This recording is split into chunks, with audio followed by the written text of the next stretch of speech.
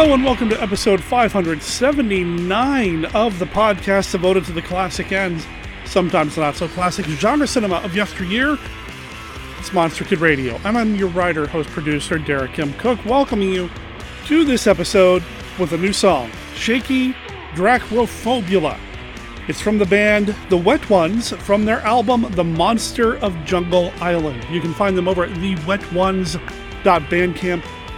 Go check them out. Let them know that Monster Kid Radio sent you when you're done listening to this episode of the podcast. What do we have cooked up this week? Well, you heard Kenny talk about Monster Bash in the last episode, and we're going to keep the Monster Bash love train rolling with a recording from Monster Bash, courtesy of Mike R., friend of the show, somebody who has provided recordings from Monster Bash to the podcast in the past. This time around, he has us a recording from the Caroline Munro Q&A from Monster Bash. I did edit it a little bit, and of course I fiddled with the knobs a little bit so that you can maybe hear it just a little bit better, but it's an awesome recording to begin with, so big shout out to Mike for sending this in. I really appreciate him doing this, and you know what? I even learned something. I'll tell you a little bit about that towards the end of the show. Now, it wouldn't be another episode of Monster Kid Radio without at least one segment sent in by one of our amazing contributors, and this time around, we have Mark Matsky's Beta Capsule Review. He is deep into the Ultra 7, and, well, it's another good installment. It's another great episode, and it's another fun episode of Monster Kid Radio. I can't wait to share it with you, so why don't we get to it right now.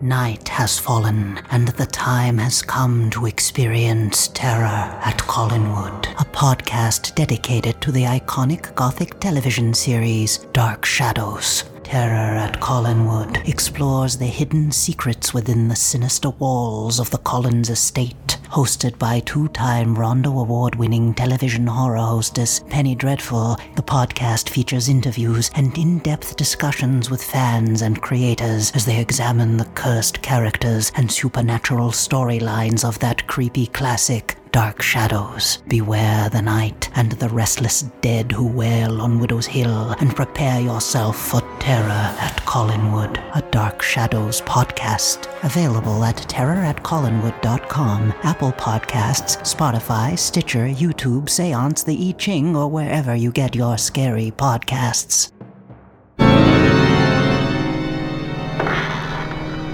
The coffin opens and terror reaches out from beyond the grave as the twins of evil evoke the power of vampirism and witchcraft. Twins of evil. They use the satanic power of their bodies to turn men and women into their blood slaves. Twins of evil. Rated R. Under 17, not admitted without parent. I am Dr. Lee Cushing. Welcome to my Chamber of Horrors. Dr. Cushing's Chamber of Horrors is a monster rally novel in the tradition of the classic Universal and Hammer horror film.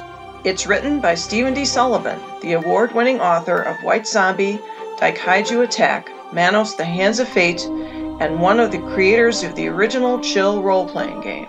This book recreates the thrills of the classic Monster vs. Monster film. We've got vampires, werewolves, mummies, psychic twins, scheming madmen, and plenty of unexpected chills.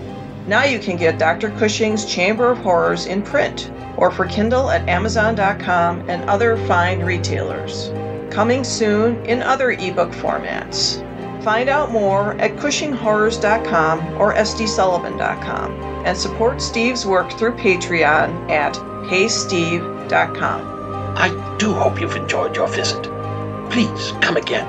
And remember, the chamber is always waiting for its next victim.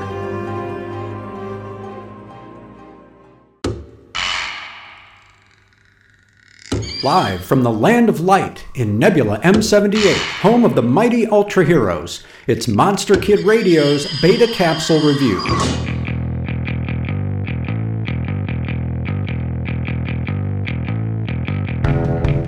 Furuhashi is made to return to the North in Ultra 7, Episode 24, but it's under false pretenses. His sister Mana concocted a story about their mother being ill to lure Furuhashi back to Hokkaido. When he discovers the fib, he returns back to base, only to be followed by his mother, who does indeed want him to return home. Meanwhile, something is messing with the instruments of Terrestrial Defense Force and commercial aircraft, causing them to collide in midair. Furuhashi is assigned to an air patrol over the Arctic, and when his plane falls under alien control, Captain Kiriyama hatches a plan to let the Ultra Hawk 3 self-destruct after Furuhashi bails out. However, Furuhashi is unable to eject, making a collision with a passenger plane of virtual certainty, leading to an emotional radio conversation between mother and son. Zeroing in on the alien base, Dan unleashes capsule monster Wyndham, but when an alien ray scrambles his electronic brain, Ultra 7 finds himself squaring off against his own ally, to humorous effect. Will Alien Canon succeed in keeping Furuhashi on a flight path to destruction? Return to the North does many things very well, especially giving Ultra Guard stalwart Furuhashi, played by Sandayu Dokumamashi, plenty of time to shine. Always a compelling presence since the Ultraman days, Dokumamashi owns every moment of screen time in Episode 24, most especially the scene in which he's in radio contact with his mother, while hurtling towards certain doom. The story is so focused on Furuhashi's personal life and relationships with the Ultra Guard that the alien plot is truly incidental, and it works, even though it means no new kaiju appear. Viewers are treated to the return of Wyndham, however, leading to a comedic scuffle that may have been offered as a counterbalance to the intense drama of Furuhashi's plight. Tonally, it doesn't exactly match, but admirers of the capsule monster will find it easy to overlook. What's harder to understand is why the capsule monsters were not utilized more often, but it's a concept that later series such as Ultra Galaxy would thoroughly explore. Wyndham fans, of course, were thrilled by 2020's Ultraman Z, in which Wyndham played a continuing role as part of the storage defense team, along with robots Sevenger and King Joe. For Monster Kid Radio's Beta Capsule Review, this is Mark Matsky reporting.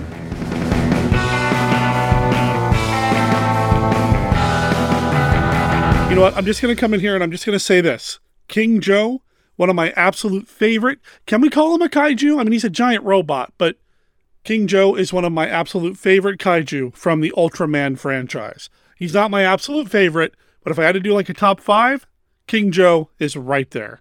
Mark, thanks for sending this in, man. I really appreciate you. Oh, and listeners, stay tuned because Mark and I have been talking about him coming on to do an episode of Monster Kid Radio, kind of similar to what Kenny just did last week, but with a different convention. Fingers and tentacles crossed, it all works out. Come on the most fantastic and terrifying journey of your life, 4,000 miles into the center of the Earth, to a world within our world, at the Earth's core. Now, American International Pictures hurls you at supersonic speeds with Doug McClure and Peter Cushing to a world peopled by creatures beyond your wildest nightmares. The Mosaps, whose fiery breath withers trees and plants. The vicious Mahars, bird women who feed on human flesh. The giant Baz, lizard-like behemoths with poison fangs. The cruel Sagoths, animal-faced soldiers of Pellucidar, ruled by the Princess Dia, whose seductive beauty can drive men mad. Come on the most incredible voyage ever dared by man. Edgar Rice Burroughs at the Earth's core. Rated PG. Parental guidance suggested. For dear life, hold on to your blood. Because your blood is their life. Because your nightmare is their reality. They are history's deadliest vampires, creating the panic only one man can stop. Captain Kronos, vampire hunter, with death at every doorway, trembling in every heart. Now, the Terra must be challenged. Who lives to destroy the curse? Kill me! Kill me! Who duels to battle the undead? Her youth will pulse through your veins, my darling. Who dares to bleed the bloodthirsty? Yes, you bleed, my lord. At last, horror has met its match. Captain Kronos, Vampire Hunter, from Paramount Pictures, rated R, under 17, not admitted without parent. Dracula is back. In the first Now Dracula movie, Dracula AD 1972. And with this new motion picture, an unrivaled event, Horror Ritual. You will participate with the Transylvanian vampire himself, swearing you in as an honorary member of the Count Dracula Society. He comes back from the living dead to extend you his personal invitation. Join me in the horror ritual. You heard it with your own ears, from his blood-red lips. Get your honorary membership card when you see the new Dracula movie, Dracula AD 1972, and participate in the Horror Ritual. Rated PG, parental guidance suggested. But right now, here she is with Bob Pellegrino, Caroline to the role.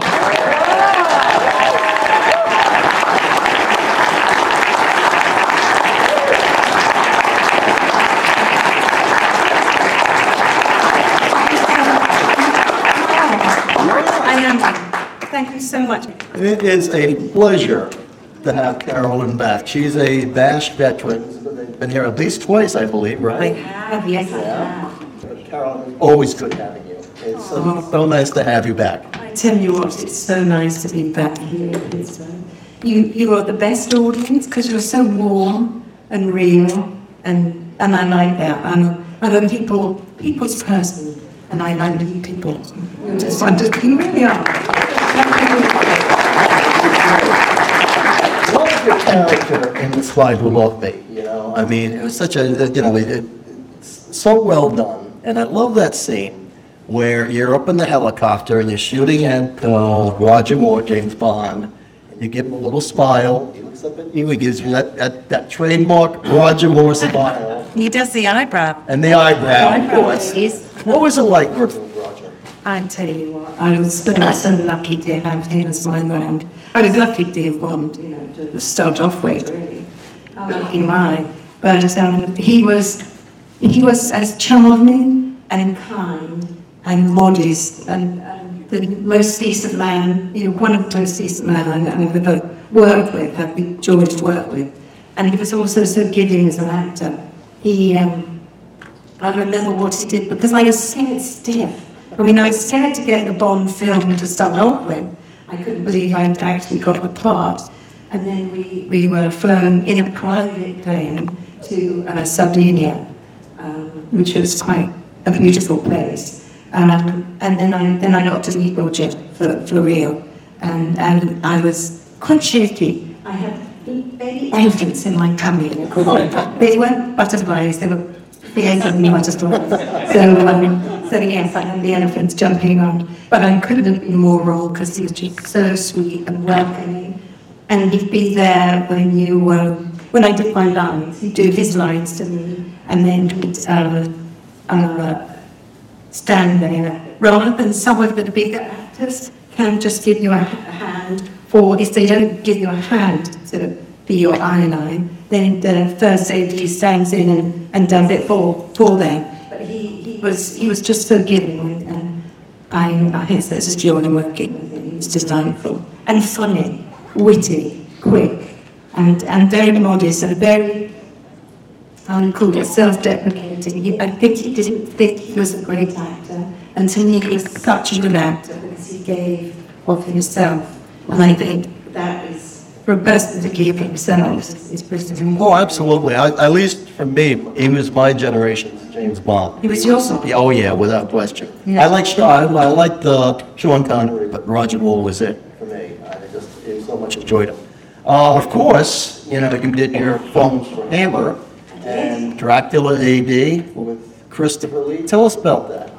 He was extraordinary to work with, and I think he was the reason I carried on working. because it became a turning point with me working with him, because he was so good at what he did and so believable. He was extraordinary Dracula. And again, it's funny because I think the bigger the actor, the more, because they don't put them to prove because they're there anyway. So they're obviously wanting to get overall film and play or film or television to look good. So therefore, they're giving of themselves, and it's nice if the actor and the other actor can kind of meet them halfway. And I think again, Christopher was that way. He's very giving. He wanted it to be done correctly and as good as it could be done, very professional, and requested. I'm sure I've said this before, but I requested. I didn't actually want to see him before. I used to sit and do my knitting while we waited while the other actors were on, and we sat and chatted away and used these cities, using normal clothes. And then I said to Alan Vinson, the director, I actually don't want to see him until he comes and we do our scene. He's in character. He's in character. I'm a bit of an antique girl. I don't like to know what's going to happen, which is scary, and I get terrific anxiety about it. Well, because I find it more truthful, because it's the first time you say it. So for me, seeing Christopher Lee coming out of the dark shadows in the church, deconsecrated church, and then seeing him 6'4", I was sort of barefooted in a little black shawl, and he came out and he had the eyes, had the red eyes and the white face and the cloak, and so imposing and so menacing he looked. And I just became that little character. I was so rebellious at that time. I became rebellious. So yes, he was instrumental in me thinking I wanted to carry on. And a very smart man. I understand he spoke like 5 languages. He was a very smart guy, yeah. Super bright, yes, very, very clever. Another great Hammer person who acted with, who I met at a convention in 1975. Peter Cushing, who was just as kind. This was a guy who was signing at the famous Boston's convention in 1975. He was only supposed to sign for 45 minutes. He signed for every kid that was on that line. I was a senior in high school at the time. He signed for everybody on that line and didn't charge a penny. Nice. And he was just as kind and shook everybody's hand. He was just as kind to every person on that line. Memories of Peter Cushing. Cushing, yes, again, I was so lucky. I had the opportunity to work with him in the Dracula AD, but I didn't do any scenes with him, but I would sit in the dressing room, we would talk, and I found it utterly charming. But the next time I actually got to work with him for 6 weeks solid was on a film called At the Earth's Core, which is a Famicus production. It's a fantasy children's production, Edgar Rice Barbarossa. So I really got to know him then, and he was, I think I defy anybody to say a bad word about him, because he was so sweet. He was charming, again very modest and kind, so kind. So it was a joy. I'd go to work because there was him, he's a star, with Duncan Clare in the film, in The Earth's Core, and then myself. And it was just like we were sort of the 3 musketeers, so we did most of our things together.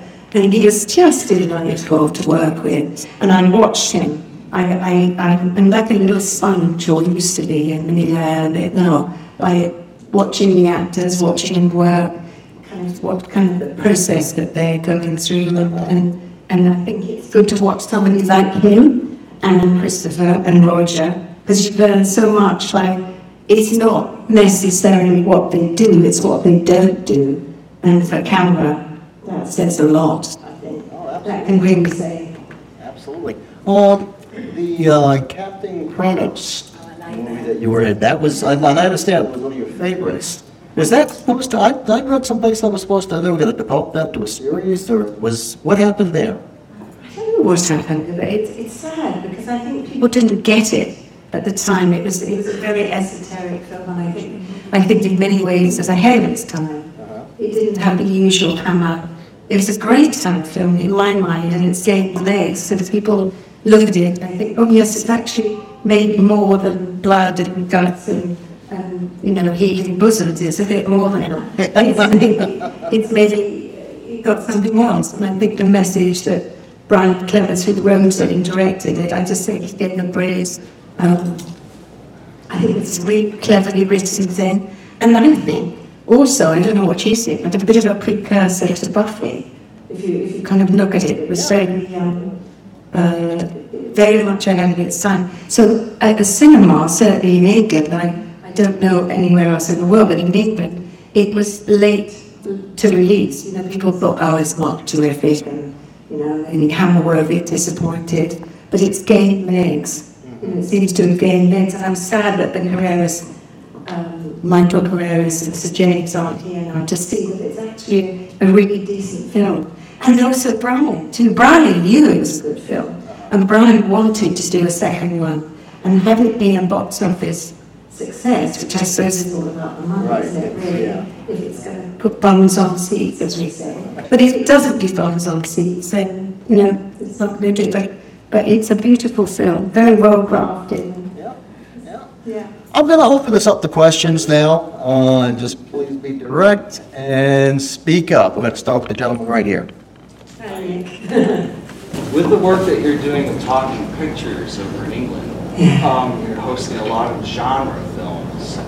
Have you had the chance to see any films of Christopher Lee or Peter Cushing that you hadn't seen before? Did they have any sort of impact on you? And you thought, oh wow, this is a really good Hammer film I never saw before. Have you seen anything in the midst of what you're doing with Talking Pictures that you hadn't seen before? I don't know if you could all hear the question, but about Talking Pictures, working and seeing other films with Peter Cushing and Christopher Lee, that kind of thing. Other yes. I'm doing a meeting called Talking Pictures, and I host a meal saying Friday nights. I mean, I'm not there every Friday night. We record 5 in one day, so and then I get Shirley and I can Talking Pictures. Yes, that's an interesting question because a lot of films, and to be honest, I haven't seen. But they show a lot of really old, a lot of American films too, some wonderful films. They're way back, black and white films. So I try and stay awake because it starts at 9 o'clock and it goes on till 2:30 in the morning. So every time my daughters come back, I'm fast asleep. They say, what did you talk about this week? And I said, I don't know that is. I can't remember. But there's some great films they show. Some really, really good films. So yes, they are showing them. Yeah, and a lot of, and seeing Peter being bad, and I can't remember the one, which was the one, which is the one that's, about. The Fly. Which one? It's The Fly. The Fly? Yeah. Sorry? With the people. He was in the Twins Eagle, was he too? Yeah. Yes, I had. This is the thing, he was so good at being bad, but he was so good at being good, That was the real Peter. So yes, I've seen him a lot of, yes, I did see that. That was on Talking Pictures. And of course, Christopher, it goes without saying, see so much of him, so much of his work. Questions? Right over here. All right, thanks, Bob. Caroline, we all know how well and great Peter Cushing and Christopher Lee were wonderful to work with in Dracula 8072. How about their supporting cast and your supporting cast, like Stephanie Beacham and Joanna Key, I believe, was in it. How were they to work with, but the secondary? Oh, yes, this is on Dracula AD. Yes, as you say, supporting cast. Stephanie Beacham had just come off the Nightcomers, I believe, with Marlon Brando. So that was very interesting. And then you have Michael Kitchen, who's on Foyle's War, and I don't know if anybody watches Foyle's War. We do! Yeah, English. Good, isn't it? It's wonderful in that. So he was in that. Janet Key sadly died very, very young, so she's no longer around. And Marsha Hunt, of course, was in Hair. She was in the original Hair in the stage show in London and the United States. So the supporting cast were amazing. I was a new kid on the block, and I was scared. thought, all these people, especially Stephanie, who couldn't have been more welcoming to me. Yeah. Questions? How about this side right here? Me? Yes. Yes. You look like wonderful branches. I love them. Yeah. You look so colourful. Fabulous. Red. Can you talk about your involvement with the Ray Harryhausen Foundation? Oh. Ray Harryhausen right now. Yeah. 10,000 fandom alive, and how you're working with them. It really, yes, Ray Harryhausen Foundation. Well, I feel honoured to be a tiny, tiny part. I'm sort of more a consultant, in fact, to do like the Ray Harryhausen Foundation. I was honoured to be asked. It was Vanessa. It's funny here, Tam. There's just going to be my Santa. I got my glasses on. I'm kind of going this about, but Tiny went to school with Vanessa Harryhausen. And so when Vanessa asked me to be involved, I thought, yes, because I always get asked about Ray's films and what's Ray like to work with. And the things that are keeping us alive, and that's down to Vanessa and Connor, who is a curator for they've got a wonderful museum in Scotland. Can't say where because it's a bit secret, but it is a beautiful, beautiful place, and they restored a lot of the creatures, various wonderful creatures. I had fantastic plastic surgery on me. Wow, she looks amazing though. She's sort of, everything. Very impressive. She does, yes, they've all been restored beautifully by an English figurative artist. So yes, to be a part of that is great, and I spread the word whenever I can. I spread the word. And there was, I don't know if it's still on. There was an exhibition in Edinburgh. It was online for a year. Well, again, I don't know if anybody's seen it. I didn't because of COVID. COVID sort of stopped everything. So I haven't stopped the world, isn't it? Yes. But we're getting back, aren't we? Absolutely. We're probably getting back. So it's all still mechanical, but we're getting back. Interesting about Ray Harryhausen. He was at I believe it was the second bash. He attended at the second bash. And I remember he was such a nice guy and had a very, very dry sense of humor. Very dry sense of humor. We would ask him, Ron and I would ask him questions, just to get his reaction, like, so Ray, what do you think of the special effects of the giant claw? And Ray, in that deep voice, would say, I have nothing to say. He did. He actually had quite an English sense. Because he lived over there for so long. I mean, my parents, and he was close to the farm. Well, absolutely. Yeah, I picked him up at the airport, and I introduced myself as Bob Pellegrino. I said, "Oh, Pellegrino, do you know that means Philadelphia?" Very nice guy. Very nice guy. Questions? How about we go in the back? The gentleman right back there. Yes, indeed. Caroline,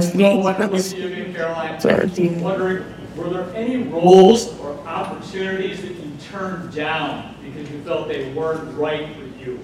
Roles you turned down that felt right for you?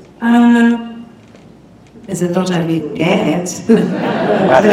But turned down, I was offered at the same time as I was offered Naomi, I was offered Ursa in Superman. Yes. Yes, I was offered that actually. And I asked my agent, Dennis Bender, what he thought. And he said Bond. He said, you need to do Bond because we know Bond. And Superman is new, or we don't know. It's not quite fantastic. So, but I always say this: Sarah Douglas is Ursa. Oh, yeah. She is fantastic. She's magnificent as Ursa. And I wouldn't have been. I wouldn't have chosen me. Very sorry. And all the way in the back, right there. Yes.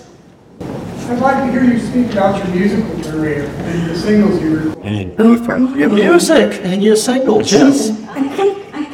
Good. What's the word? Cringe. Cringe. Is this time of saying the blonde? What's your name? Dawn. Dawn. Thank you, Dawn.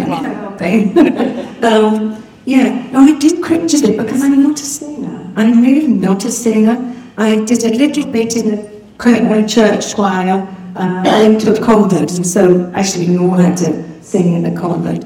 And I'd get my friend to sing. She had a great voice. She sang really loudly. and I would just stand there and mime. I sat there and mimed to her singing, because she was loud and forceful, and I thought they wouldn't notice me. So I don't really sing, although there have been, I had a slight foray with, into the singing with somebody in 66, I think it was Tar and Cement, it was called Tar and Cement, written by Mark Words, who did Rose and Jack again. Again, you're old baby, so you wouldn't remember that. But I did get to work at Abbey Road.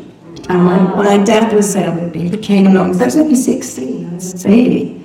So, and I hadn't got it, not for the voice, believe me, not for the voice. It was because my dad's friend was a head of DEPA, and they were looking for a female that could sing a bit.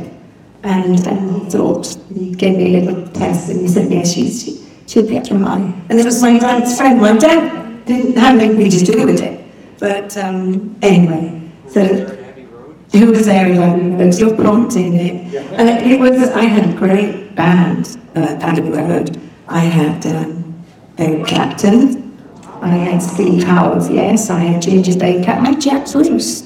So they were mine and backing singers. I actually wasn't there when they recorded it, because they recorded it first, and then I had to go and do my bit after. So, but I did even later, with that. And yes, so the backing track is amazing. But I'm stuck and this and the flip side is called what's the flip side called? This Sporting Life. And I was 16, and I'd been to a convent, or not a convent, a convent school. So I was 3 years old, and I was singing this song, and it said, the first days I'm getting tired of running around. I believe I'll get married and settle down, because this old life, this old sporting life, is killing me. I'm 16-year-old, and you can hear Eric Clapton playing this amazing guitar, really raunchy guitar, and this is rather a tiny voice. Anyway, it's kind of funny to listen to. So yes, I do a little bit, but it's really not my thing. Listen, I sing around the house, don't we all, or in the shower.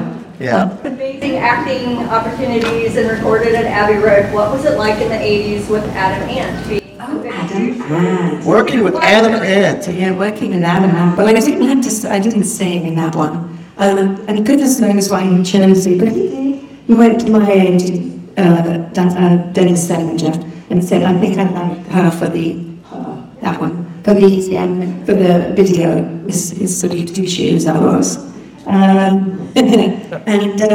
Yes, so he was delightful. Jonathan was absolutely gorgeous too, so I felt slightly intimidated. But he's wonderful to work with, very clever, quite shy, believe it or not, quite shy. He knew exactly what he wanted, and what he did was he showed me the storyboard of what the sort of different things that he was going to do and try and do, leap across the bed. I don't know if anybody's seen it at the Boogie Show. Oh, yeah. It was kind of fun, wasn't it? It was very, very, especially the last bit at the end, where Miss Shoes legs her hair down literally, and prances along with him all that. Yeah, but we had great fun making. I really liked him. I really, really liked him. He was a lovely, bright, clever chap, and he wanted to do acting. That was his thing. He really wanted to do some acting.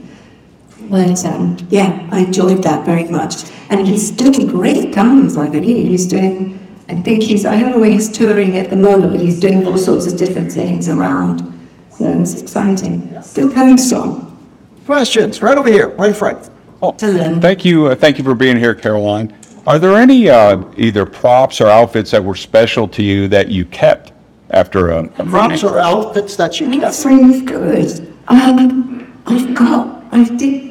We didn't get to keep them. We had to buy them. To buy them, got a little cheaper, but yeah, obviously big stores get to be getting their Dior or their Chanel or whatever. But I got to get the boots I wore in so lovely, and they were brown suede. They had a little dolphin, little fish, sort of like swordfish thing on the side in gold. So I got those. So anything else? I can't really remember what I can. Oh, the bone from 1 million years BC. That was given to me. Yes, I did get that because they did when I worked for Hammer, I did a photo shoot, and the chap Philip Stern, the photographer, had I wasn't wearing a lot, to tell you the truth, but it was sort of a leather skin sort of thing that they'd made out for me to wear, and I wasn't particularly comfortable in it. And sitting on the floor on this foam rug, which was okay, and then he gave me this thing, this bone, which he said he can have. But it was a bone that, was it Raphael Welsh actually used? Was it Raphael? Yeah, Raphael Welsh actually used in 1 million years BC. I had it, and I have it, and where it's inside, I do not know. And my daughter's thinking, where is it, Mum? What was done with that? Because I have some pictures of me having it round my neck, the bone.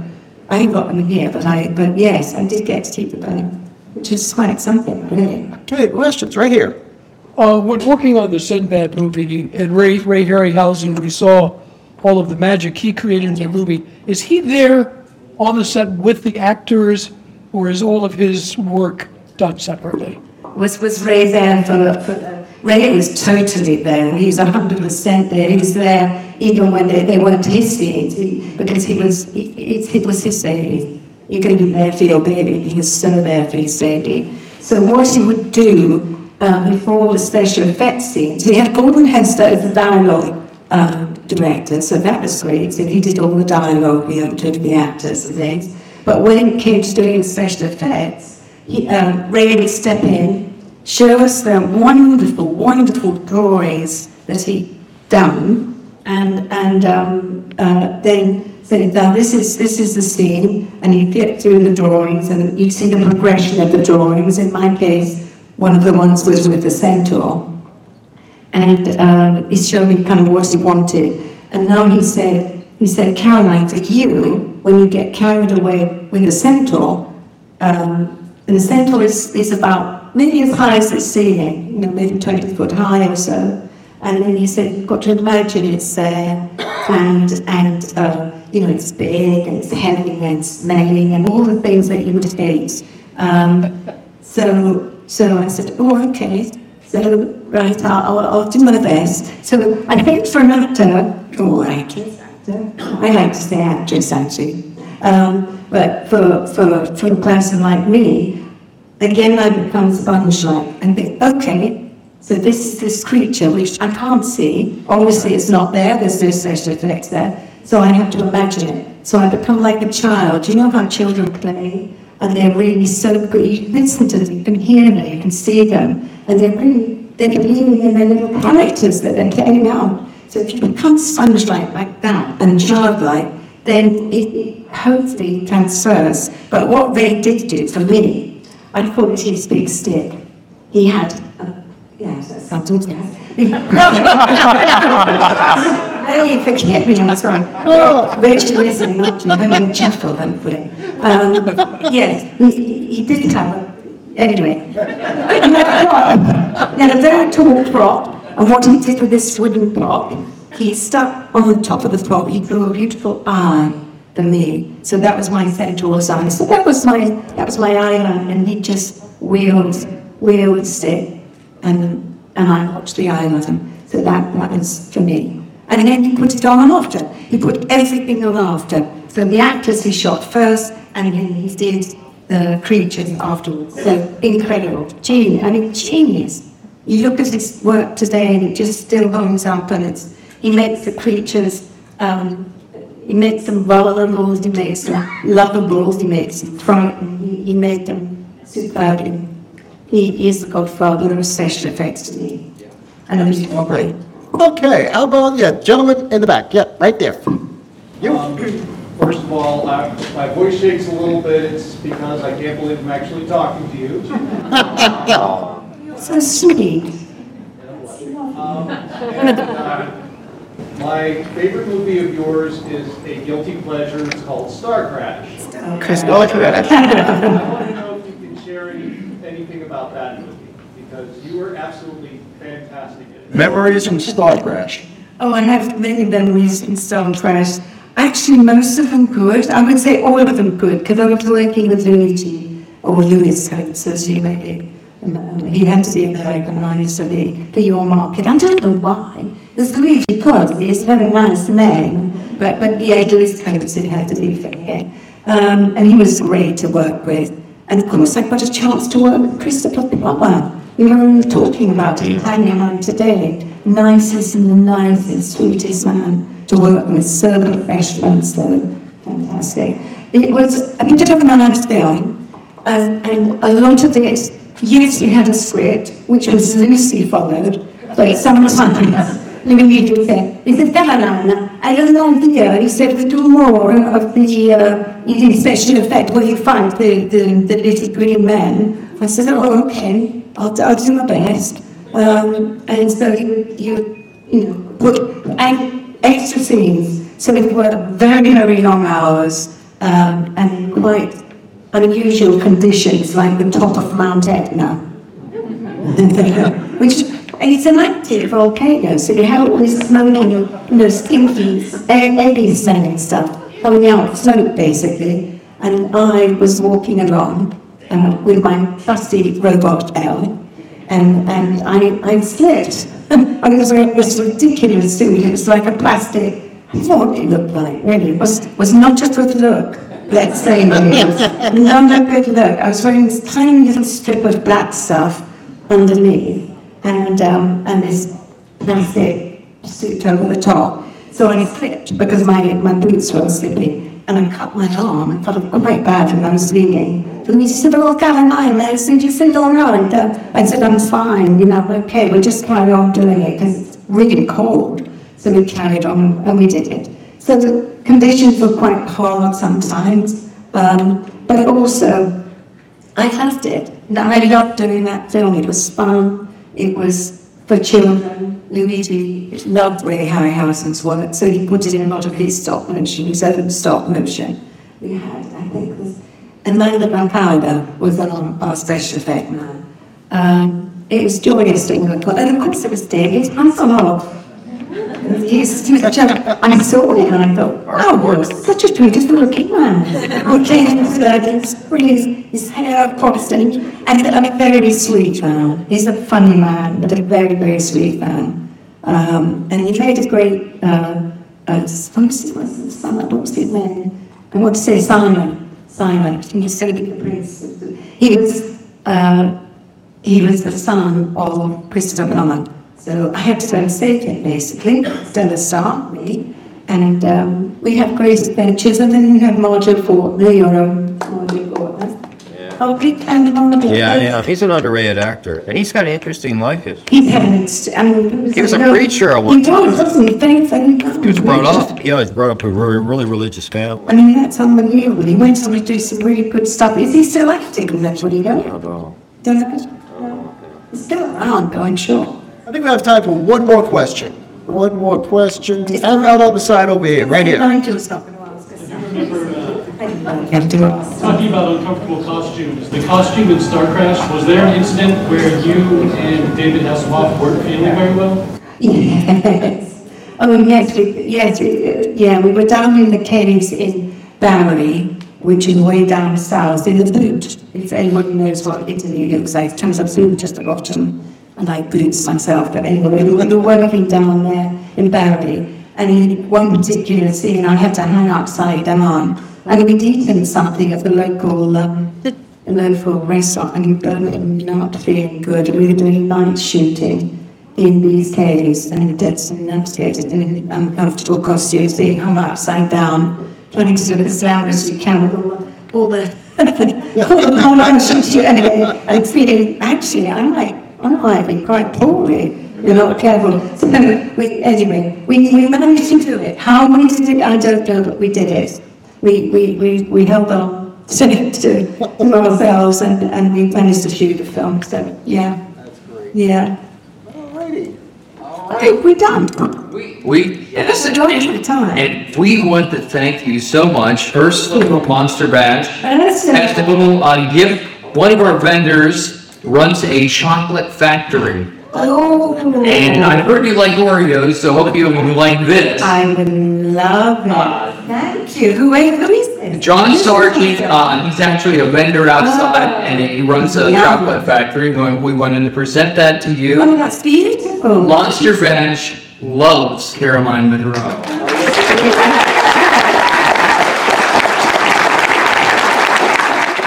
I don't think I knew that Caroline Munro could have played Ursa from Superman 2. I love Superman 2.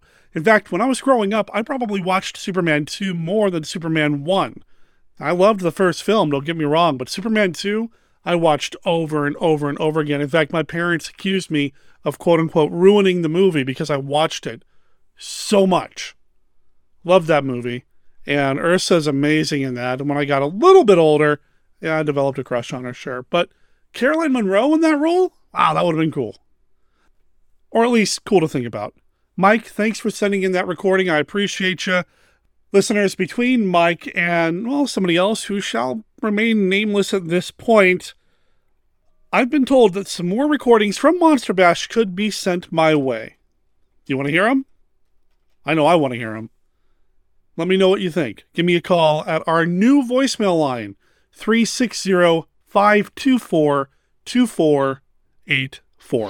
3 outlaws from the planet Krypton, each with powers equal to Superman, seek absolute control. Superman!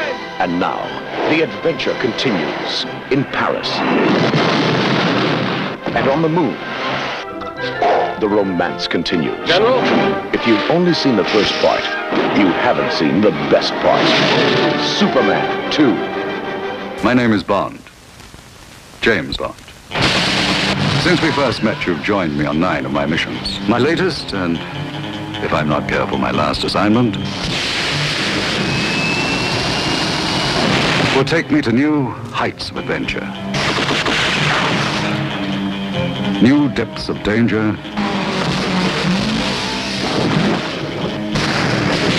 And new areas of excitement. I have a message for you. I think you just delivered it. I will come to grips with my most formidable adversaries, be up against the most fascinating women, and handle some of the most fantastic equipment you've ever seen. It won't be easy. But every job has its rewards. In this case, it's the spy who loved me.